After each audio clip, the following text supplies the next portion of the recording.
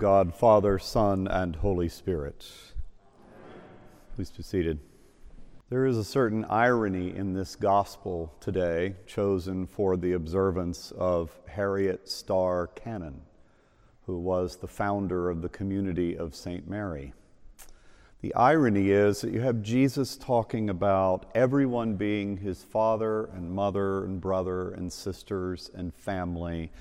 And of course, we all know all those places in the synoptics as well, where all of us are told to leave father, son, mother, brother, attachments, connections, family, for the sake of Jesus. The irony in it is that Harriet Starr Cannon did not exactly choose to make others her family, aside from her own, herself, because her parents were taken from her by illness, by yellow fever. She found herself with her younger sister orphaned. And so, not so much a choice not to have father, mother, sisters, brothers, but rather something that was thrust upon her by circumstance. And she found herself at 3 and her little sister as just a babe alone.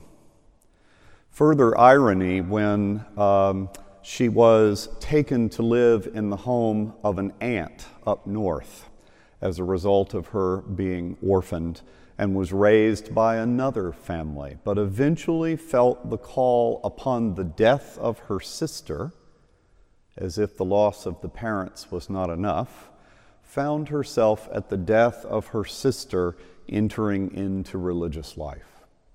This taking of her family, if you will, led her to make a choice in which thousands, perhaps, of other people became her family in her ministry. She made of an obstacle a path. She made of something that was thrust upon her, something unwelcome in this case, into a pathway to a larger life of ministry and service. Her order, which eventually became known as the Community of St. Mary and was combined with the Sisters of Charity, is responsible for institutions of care, hospitals, the care of children, from the north to the south. I don't know if any of you have ever visited the Holy Mountain, aka not the Holy Hill, but Sewanee.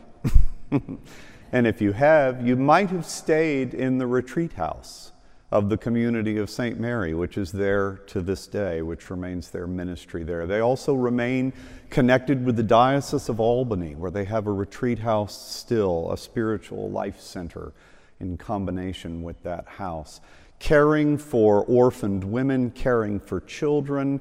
Some of the sisters of her order ended up in Memphis at the great yellow fever outbreak and died there, and we observe their day later on in the liturgical year. We know them as the Martyrs of Memphis. Those were her sisters who died of yellow fever, caring for others in Memphis who were struggling with that same illness. Making of an obstacle a path. That little saying is actually Hindu in its origin, but it strikes me that Christians know very well about that too. To make of an obstacle a path.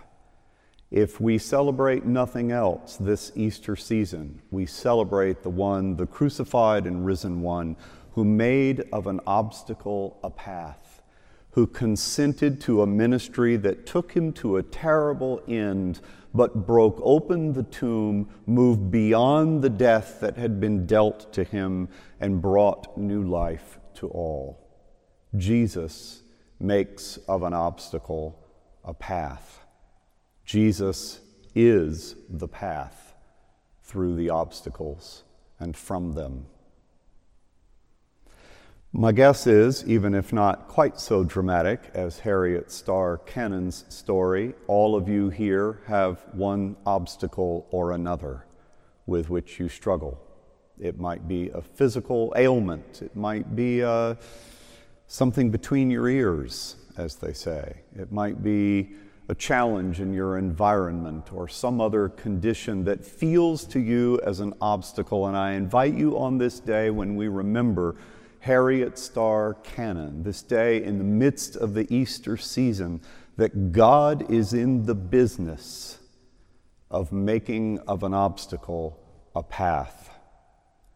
I invite you to submit before God the obstacle you face in the trust that, like Harriet Starr Cannon, God can make of you, despite that obstacle, a minister of God's will. Amen.